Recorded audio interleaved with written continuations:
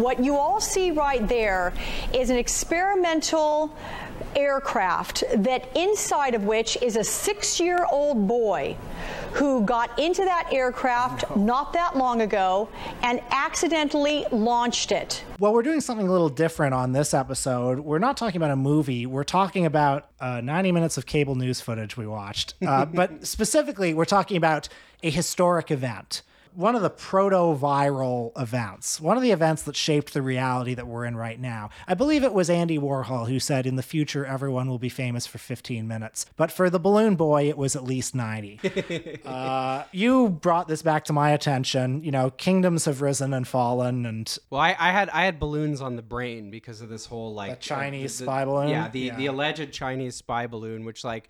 I think the U.S. State Department put out something today where they're like, oh, well, it has some kind of thing where they can, like, they're monitoring communications technology and they could hack certain communications technologies. Look, I have no idea, obviously. I just think it seems like there's been an attempt to sort of stoke a certain panic around this, like, balloon, which, like, I'm still not really clear on, like, what you can do with a balloon that, like, I mean, they have Google Maps in China. Like, they can presumably just, like, go on there to, like, look at where things are. So balloons have been on the brain lately. There's no more balloons. to it. There's no more to it than this, except that, you know, I think that this alleged Chinese spy balloon is an example of one of these things that, like, maybe it was a different week. Maybe if the alchemy of the news cycle was a little different, maybe the balloon would have become a viral thing. Maybe it would have taken on a symbolic meaning. Maybe there would have been a million, like, balloon memes or something. I gaze into the balloon and see only darkness. Right. Does the balloon dream?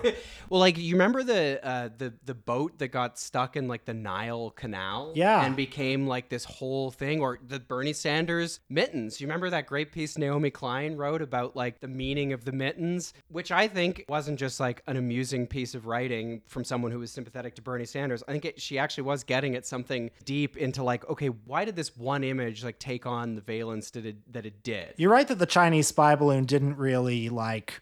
I mean, it was news, but it didn't really capture people's hearts. There was nothing novel about it. You know, whether it was the idea that China would send something, or whether it was the idea that the government's lying to us about what it actually is, people just kind of shrugged at it, I think. Yeah, and again, maybe, you know, if the week was different, who knows? For every viral news event, there's like 10 more that, you know, never got a chance to get up and walk. Yeah. So listen, I'm going to fill in our younger listeners, people who were maybe born before this happened, on what Balloon Boy was and how he captured America's heart. If a listener was born in 2000 and they were 9 when Balloon Boy happened, they'd be 23 now. Think about that. Oh my God. Oh my God. I don't like the idea of all these people who don't remember what 9/11 is. Not because I care about the significance of it, but because I don't like people who are that much younger. You don't like being old. Well, let me tell you, folks, the Balloon Boy, this was our 9/11. All right, October 15th, 2009. A large helium gas balloon appears high above the sky in Fort Collins, Colorado. Richard and Muyami Heaney, the couple who launched it, are distraught. Their 6-year-old son, Falcon Heaney, is trapped in the balloon, or so they think, or so they say. Word spreads quickly, and for the next 90 minutes, which is how long it was in the air, the nation sat in quiet horror. Would rescue crews be able to bring the balloon down? If the balloon tipped just slightly, would the boy plummet to certain death? By the time the balloon landed 50 miles from the Heaney home, the boy and his family were nationally famous, but also the boy was missing. Where was he?